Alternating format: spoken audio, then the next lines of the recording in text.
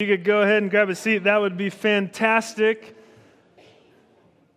So good to see you all. Thank you for braving the smoke out there to be with us. We're glad that you're here. Hey, go ahead and open up a Bible. We're jumping right in, okay? Mark 14, verse 43 is where we're going to be. So if you brought a Bible, great. That's where you want to be. If you don't have a Bible, no problem. There are some on the seats in front of you. We won't have the words on the screen, so just want to encourage you to jump into the book. Verse 43, we're walking through this book, as you know, if you've been here for a while, little by little, walking through the Gospel of Mark, this book of the Bible that shows us the life of Jesus and his teachings and his death and what that means. And now in chapter 14, we're far beyond the early days of Jesus' ministry, his miracles, his teachings, calling his disciples, the crowds following him, and now we're really close to the end of his life in chapter 14. We're on basically Thursday night into Friday morning of Holy Week, as we might call it today. So Good Friday, his death on the cross is hours away at this point.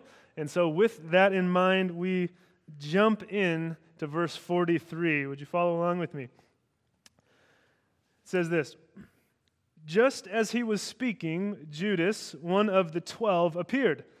With him was a crowd armed with swords and clubs, sent from the chief priests, the teachers of the law, and the elders. Now the betrayer had arranged a signal with them. The one I kiss is the man. Arrest him and lead him away under guard. Going at once to Jesus, Judas said, Rabbi, and kissed him. The men seized Jesus and arrested him. Then one of those standing near drew his sword and struck the servant of the high priest, cutting off his ear. Am I leading a rebellion, said Jesus, that you have come out with swords and clubs to capture me? Every day I was with you teaching in the temple courts, and you did not arrest me, but the scriptures must be fulfilled. Then everyone deserted him and fled. A young man wearing nothing but a linen garment was following Jesus. When they seized him, he fled naked, leaving his garment behind. Let's pray. Father, we are grateful to be gathered here for a chance to worship you, to sing to you, and now to open up your word. And we just pray, Lord, that you would help us understand the words that we just read. By your Spirit, open our eyes and our hearts to see what you want us to see. Lord, would you come and teach us and change us and transform us, Lord, by your word for your glory and for our good. We love you and thank you. It's in Jesus' name we pray. Amen.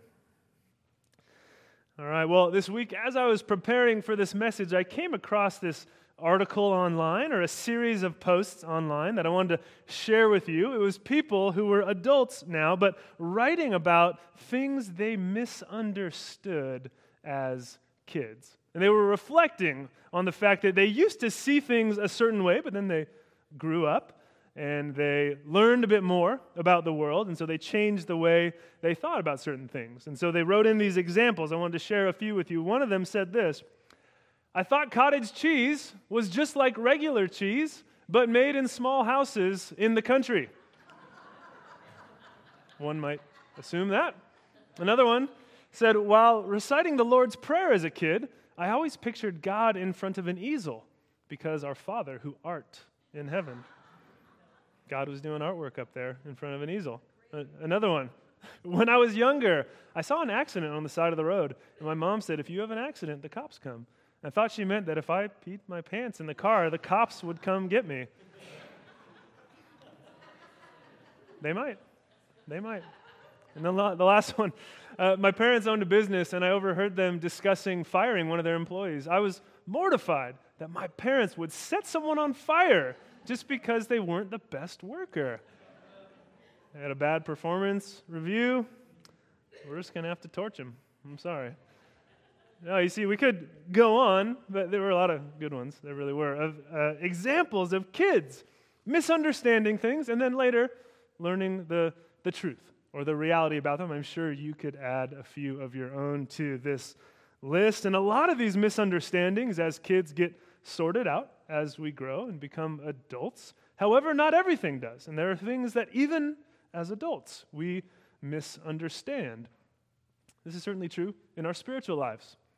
As we seek to follow Jesus, we easily misunderstand who Jesus is and what God is like and who we are and what God expects of us. Now, a lot of these examples we looked at, they're funny, they're lighthearted, they make us laugh, but when we have misunderstandings about who God is and who Jesus is and what God expects of us, well, then the implications are much more serious. They have a much bigger impact on our life and on the lives of those around us. And so we're going to see in the text this morning some serious misunderstandings. And it's going to force us to consider and hopefully avoid making the same kind of mistake. We'll jump in here in a moment. I'll show you what I mean. Last week, though, we left off. You remember Jesus and the disciples, they're in the Garden of Gethsemane. It's that evening, late, the day before Jesus goes to the cross. They're outside the city, and the disciples are falling asleep. And so Jesus says, enough. You guys can't stay awake. And here comes my betrayer. That's where we left off last week. And now, verse 43 picks up right there. Just as he was speaking, Judas, one of the 12, appeared, and with him was a crowd armed with swords and clubs, sent from the chief priests, the teachers of the law, and the elders. And so the scene is set here, and we've really noticed for some time now how the religious leaders in Jerusalem, the chief priests, the scribes, the teachers of the law, they're against Jesus. Right? They are threatened by Jesus, and they just want to get rid of him. He's causing problems for them, threatening their power and threatening their influence and threatening the way they do religion and understand God. And so they've been trying to trap him and trip him up and make him look silly in public throughout the Gospels. Maybe you remember some of those accounts. And then we read in verse 1 of chapter 14 that they had this plot, a secret plan to arrest Jesus and to kill him and to get rid of him once and for all. And so now here we see their plan, this plot unfolding as they come to arrest Jesus with Judas' help. But notice in the text, in verse 43, how does it describe the crowd? In verse 43, it tells us what? That they come armed with swords and clubs. Now, when do you typically arm yourself or carry a weapon? It's when you're expecting a fight, when you're expecting to have to defend yourself. Maybe when you're going Black Friday shopping and it's a little dangerous out there. You need to come prepared. Maybe in their case, if you're going to attack someone in battle. I mean, you send an armed crowd with swords and clubs if you're arresting some violent revolutionary, some militant rebel leader. And we know that that's not who Jesus is. And so already we see that these people misunderstand really who Jesus is and what he's come to do. I mean, who do they think he is? And you notice Jesus points this out in verse 48. He says, "Am I leading a rebellion," said Jesus, "that you have come out with swords and clubs to capture me? Every day I was with you teaching in the temple courts, and you did not arrest me." Right? He looks at these guys and almost, probably with a smirk on his face or maybe a deep sigh, saying, "You do not understand who I am, do you? Or what I have come to do. Am I leading some violent rebellion? You think you need swords and clubs to arrest me, that I'm going to fight you and try to kill you?" And he says in verse 49, "Every day I was with you in the temple. You could have arrested me there. I was teaching. I'm not doing things in secret, leading some violent coup against you." He says, "You guys don't understand, do you?" Passage continues in verse 44. The betrayer had arranged a signal with them. It says, "The one I kiss is the man. Arrest him and lead him away under guard." Going at once to Jesus, Judas said, "Rabbi," and kissed him. And the men seized Jesus and arrested him. See, the crowd arrives, and Judas, one of the 12, leads this crowd right to Jesus. He'd agreed to betray him. See, it's dark out. There's a lot of guys with bushy beards. It'd be hard to identify exactly who was Jesus. So he says, hey, let's get a sign. I'm going to go kiss Jesus, and that way you, crowd, will know which one you need to arrest. And he does just that in this moment dripping with irony. He kisses Jesus, which would be a sign of honor, a sign of respect, devotion, love. But he uses it to betray him. And Jesus is arrested. He's seized right then in the garden. But notice in the text, it's not just Judas or the crowds that really misunderstand Jesus. Because look what happens right afterwards in verse 47. Then one of those standing near, which is one of the disciples, drew his sword and struck the servant of the high priest, cutting off his ear. So he's arrested, and one of his disciples right away, the Gospel of John tells us it was Peter. It's no surprise, right? Peter, bold, impulsive, draws his sword and swings it at the servant of the high priest, taking off his ear, which tells us two things. First, he doesn't have very good aim with a sword, because no one goes after an ear. You know what I'm saying? Like, I'm going to show them, I'm going to take off that ear. No one does that. So he's probably swinging for his head. I mean, he's out for blood. And the second thing that tells us is that Jesus' own followers don't understand him. Right? They're ready to fight. They come out swinging. They want to shed blood. And in the other Gospels, Matthew and Luke, it'll tell us Jesus says essentially, Peter, put the sword away. That's not what we're here to do. That's not how we're going to handle the situation. And so this just drives home the point that we've seen over and over again in the Gospel of Mark, that we don't understand Jesus. We don't understand the ways of God. This is true of the outsiders, the scribes, the Pharisees, the people opposing Jesus actively, but it's true of the disciples, his own disciples who have been walking with him for years. Right? Remember back in chapter 8, verse 30 to 32, Jesus tells his disciples, I'm going to the cross. I'm going to be rejected. I'm going to be killed. What does Peter do then? He rebukes him. He rebukes Jesus. No, Jesus, you don't understand. That's not how this is going to go down. You're the king. You're the Messiah. What are you talking about? Rejection and death. No. One chapter later, chapter 9, verse 30 to 32, Jesus tells them the same thing. I'm going to die. I'm going to be rejected. I'm going to be killed. And there it says explicitly the disciples did not understand. They didn't get it. And now here, the betrayal, the arrest, his rejection is unfolding before their eyes. And what do? Peter draws his sword and says, no, it can't go down this way, Jesus. Because see, the disciples assume that if Jesus is the Messiah, if he's this conquering king, this Savior that he says he is, then he can't be rejected and die. I mean, he's going to show military force. He's going to rule on his throne. He's going to win. The bad guys are going to lose. And so when the bad guys come and arrest Jesus, Peter fights it. He says, no, rejection, death, arrest, betrayal can't go down this way. And so we see, like those in our text this morning, that we today often misunderstand Jesus in the same way. We expect God to work in a different way than he often does. The reformer Martin Luther, nearly 500 years ago, he talked about this reality, and he explained some of the way that we misunderstand God and how he works. And this is how he put it. He said that we often embrace a theology of glory, but not a theology of the cross. Say it again. He says we embrace a theology of glory, but we don't always embrace a theology of the cross.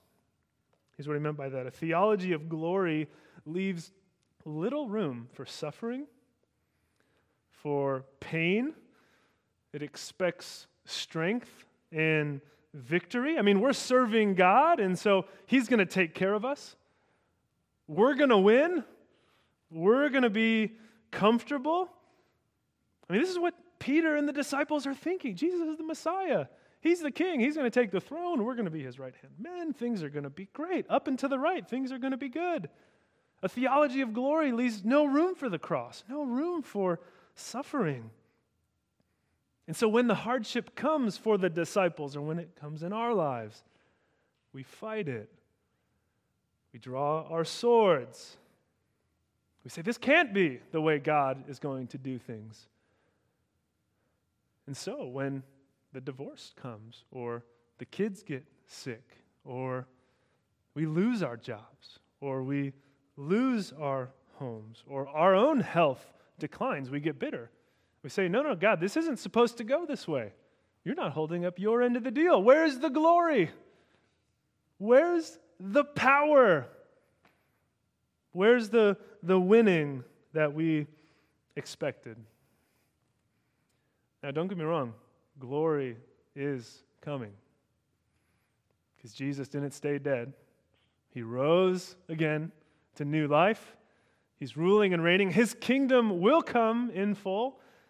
And we will enjoy God and one another in the new heavens and the new earth forever. We have that to look forward to, but we don't always experience the fullness of that glory now. And I think we know this to be true when we look at our own lives. God does not promise us a comfortable, easy life. Now, this theology of glory, we embrace it individually in our own lives, but we also have a tendency to embrace it as a culture or as a church. As Christians today, one author, Carl Trueman, was writing about this. He says, in churches often we do the same thing. We expect power and greatness and glory, and so churches indicate an attitude, he says, towards power and influence that sees things as directly related to size, to market share, consumerist packaging, aesthetics, youth culture, media appearances, swagger, and the all-around noise and pyrotechnics that we associate with modern cinema rather than New Testament Christianity. I know if I look at my own heart, that tendency can be true. In church world, I want to see the big. I want to see the flashy. I want to see the exciting. I mean, that's where God is, right? In the glory. It's so easy for us to overlook the small, maybe unseen ways that God is working all around us. See, in contrast to this theology of glory and comfort and strength, Luther talks about, as you look to Jesus in the Scriptures, you really see the theology of the cross that we need to embrace. Theology that says, well, Jesus wins, but He wins by losing. He brings life, but He brings life by dying. This is a theology where God is at work in the unseen. God's at work in the suffering.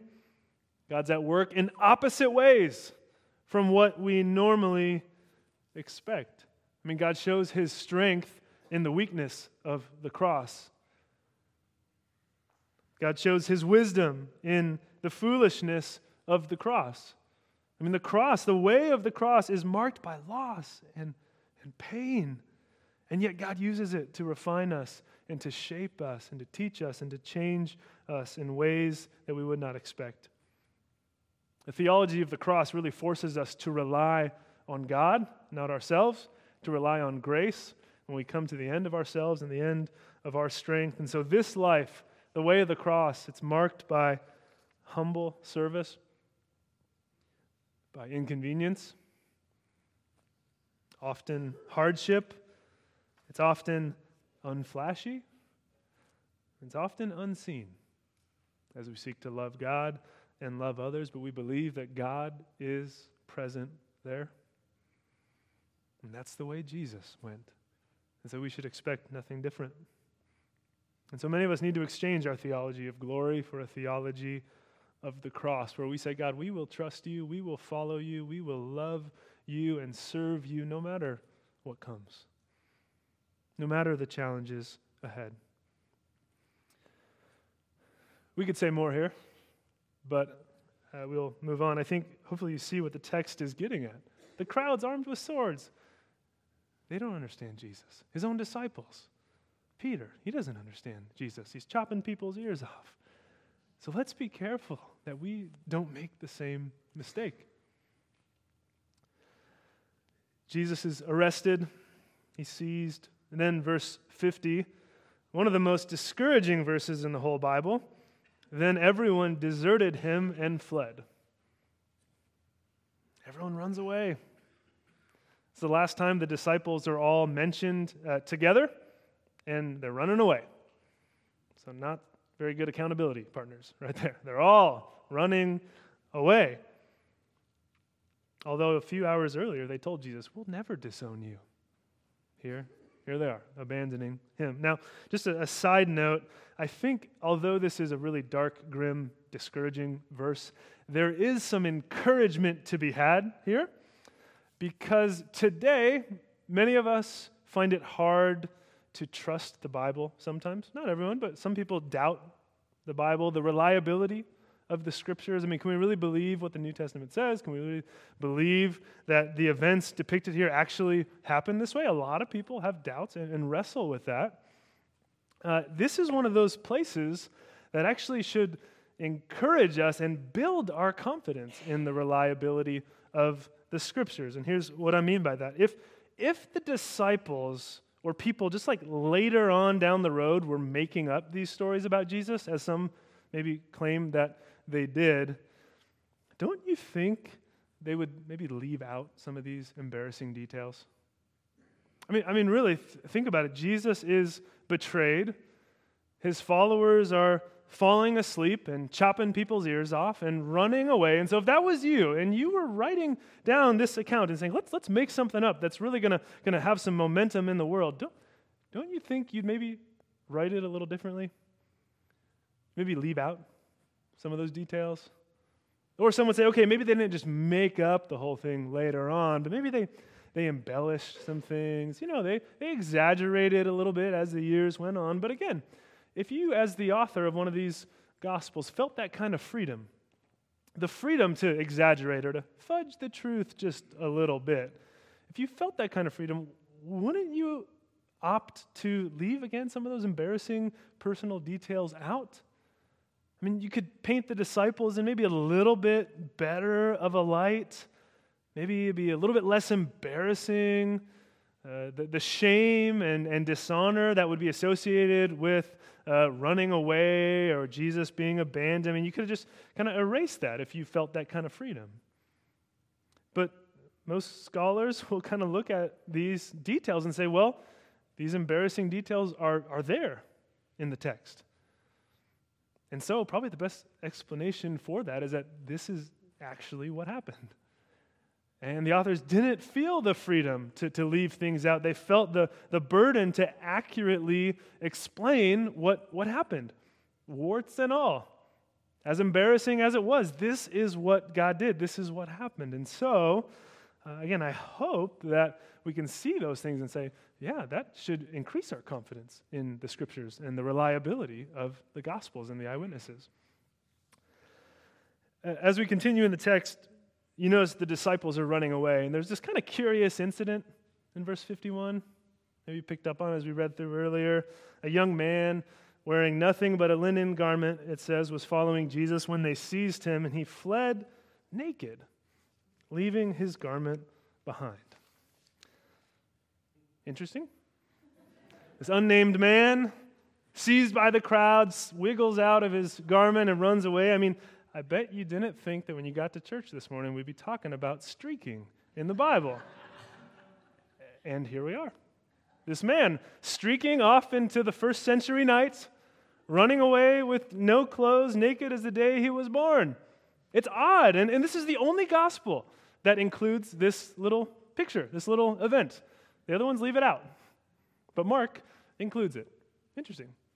It's actually led some to think that this is actually Mark himself. Mark is telling about himself, kind of his subtle signature on the book. This unnamed disciple, he's kind of worked himself in there. We don't know for sure who this man was, who this disciple was, but that's a guess. But the point is that everyone deserts Jesus. And it's shameful, right? It would bring dishonor upon a rabbi to have all your disciples flee and abandon you. That itself would be embarrassing. But here now we have this naked man running away. And again, nakedness to the Jews was quite appalling. It was quite disgraceful to be naked in public. And so this is just highlighting how badly this man wanted to get away and not be associated with Jesus. And if we think about it, it's rather ironic. Because what does Jesus tell his disciples to do? He tells them to leave everything in order to follow him. And now this man is leaving everything, including his clothes, to run away from him. Do you see? It's the exact opposite of what Jesus has called a disciple to do. It's embarrassing. And there we're left with Jesus, arrested, abandoned, alone, deserted by those closest to him. And so once again, we're left to consider, what does this mean for us? And so often we look through the Gospels, and these disciples serve as a mirror for us to see ourselves, to see our own hearts. When the pressure is applied and the crowds with their swords show up in our lives, we're often afraid of what commitment to Jesus will cost us. We're also tempted to desert Jesus, aren't we? Sometimes this is really clear and stark. Like people just leave the faith. Walk away from Jesus. Stop coming to church. Stop reading the Bible. Don't call themselves Christians anymore. That happens. We probably all know stories like that. Sometimes, though, it's more subtle. It's more subtle. People would still consider themselves Christian, but we find ourselves in situations where it's hard, and we're tempted to kind of shrink back and maybe just tone the Jesus dial down a little bit and kind of fly below the radar. We don't want to talk about Jesus very much, maybe in our neighborhoods, maybe with our coworkers, maybe at family gatherings like Thanksgiving and Christmas coming up. If we're honest, we don't want to rock the boat, and so maybe just we'll keep the Jesus thing on the DL, turn the dial down a little bit, and we'll get through the holidays without any kind of big fights or any awkward tension. I feel that sometimes. It's hard. So we see our own tendency to run when the pressure is applied. Or our own tendency, sometimes we run not as much from danger, but we run to other things. We run to sin, right? We run to greed, or we run to selfishness, or alcohol, or pornography, or we run to just our own selfish habits to free us from the tension or the burden of serving, the burden of loving others, the burden of really being obedient to what God has called us to. We run to things and we essentially say, I find more comfort, more safety, more life over here than I do standing with Jesus. That these things over here, whatever it might be for you, fill in the blank, it's better to be here with my sin, and whatever that pattern looks like, than it does to be with Jesus. Now, sometimes this isn't clear, again, until we're pressured, right? Right now, it's easy to sit in the room and say, I don't think I'd run away. I don't think I'd go streaking into the night if someone was pressuring me about Jesus. And yet, sometimes it's in that moment that we realize we have a propensity to do that when we feel the heat of the furnace. So we need to be careful. We need to be a prayerful people. People that remind one another of the gospel and who our God is.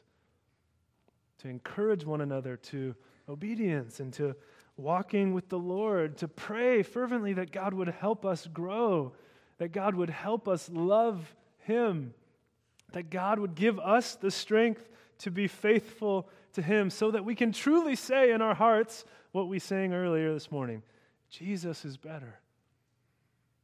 Jesus is better than anything I would run to. And so I'd rather suffer with Jesus than be free without Him. I'd rather face death with Jesus than life without Him, because Jesus is better. There's good news here in the text, as maybe challenging or discouraging as it's been so far. If we look here, there's good news. Look at verse 49. As Jesus is being seized, He says what? The Scriptures must be fulfilled. In His arrest and in His abandonment and His coming death on the cross, He's saying what? This is all fulfilling Scripture. God's work, God's word spoke of a coming king, a savior, one who would suffer for His people, one who would rescue His people from their sins. And so Jesus here in verse 49 is reminding us that in the darkness of the garden that night, in His arrest, even in His death, God's eternal plan of salvation is unfolding. These events are not happenstance, not random, unfortunate outcomes. That poor Jewish rabbi got killed too soon. No, the Scriptures are being fulfilled. This is the very plan of God. What God spoke before, and His word is now coming to pass. That God, in His great love and mercy, would send His Son Jesus to bear our sins, to go to His death, to die for us, so that we could be forgiven, cleansed, renewed, reconciled to the God who loves us, adopted into His family through Jesus Christ as sons and daughters. And so the Scripture tells us that all of this, the cross, His rejection, His death, ultimately His resurrection, all went according to the definite plan and foreknowledge of God the Father. I hope we can take comfort in that gospel, this good news that Jesus died even for those disciples who ran from Him. He died even for those crowds with their swords and clubs. He died for them. And there's good news here that even if we run and stray, and many of us have, maybe some of us are right now, there is grace that welcomes us home. God with open arms says, come home because I can forgive your sins and cleanse you from all of that if you would just come and trust me. And I've seen that happen. I bet you have as well. Right? People in your life that ran from God, wanted maybe nothing to do with Him, they came back. Think of my friend Eric, my friend Mark, others who now are walking faithfully with the Lord. And when they ran away, God didn't say, okay, well, we're done. Game over, you lost your chance. No, they came back. And His grace was still there for them to forgive them and welcome them home. And the same is true for us. And so, now, friends, we get to come to the table together. We're going to celebrate communion as a church, which is the chance to remember Jesus, His death for us. We take the elements, the bread and the cup, which represent His broken body and His shed blood on the cross in our place, so that through faith in Him, we could be forgiven and reconciled to God. So we get to come and remember Jesus today, and we invite you, even if you're visiting, we practice an open table here, which means that if you have put your faith in Jesus Christ as Lord and Savior, we invite you to participate with us. So even if it's your first time or you're not a member or anything like that, if you've put your faith in Jesus, come celebrate with us. And if you're here this morning, you're not sure if that's you or you know that's not you, just encourage you to remain seated and reflect on what we've talked about this morning. But also want to encourage you, maybe if you're here and you want to follow Jesus, but you haven't yet put your trust in Him, today can be the day that you do respond and say, Jesus, I see my sin and my need for you, And I want to experience the forgiveness that you have to offer. So you can pray that right now and put your faith in him. And if you do that, let the table be an opportunity for you to respond, to come and as that first step of faith in him, receive the grace that he offers you. Let's pray. God, we are so grateful for you, for your grace, for your mercy. Jesus, thank you for going to the cross for us.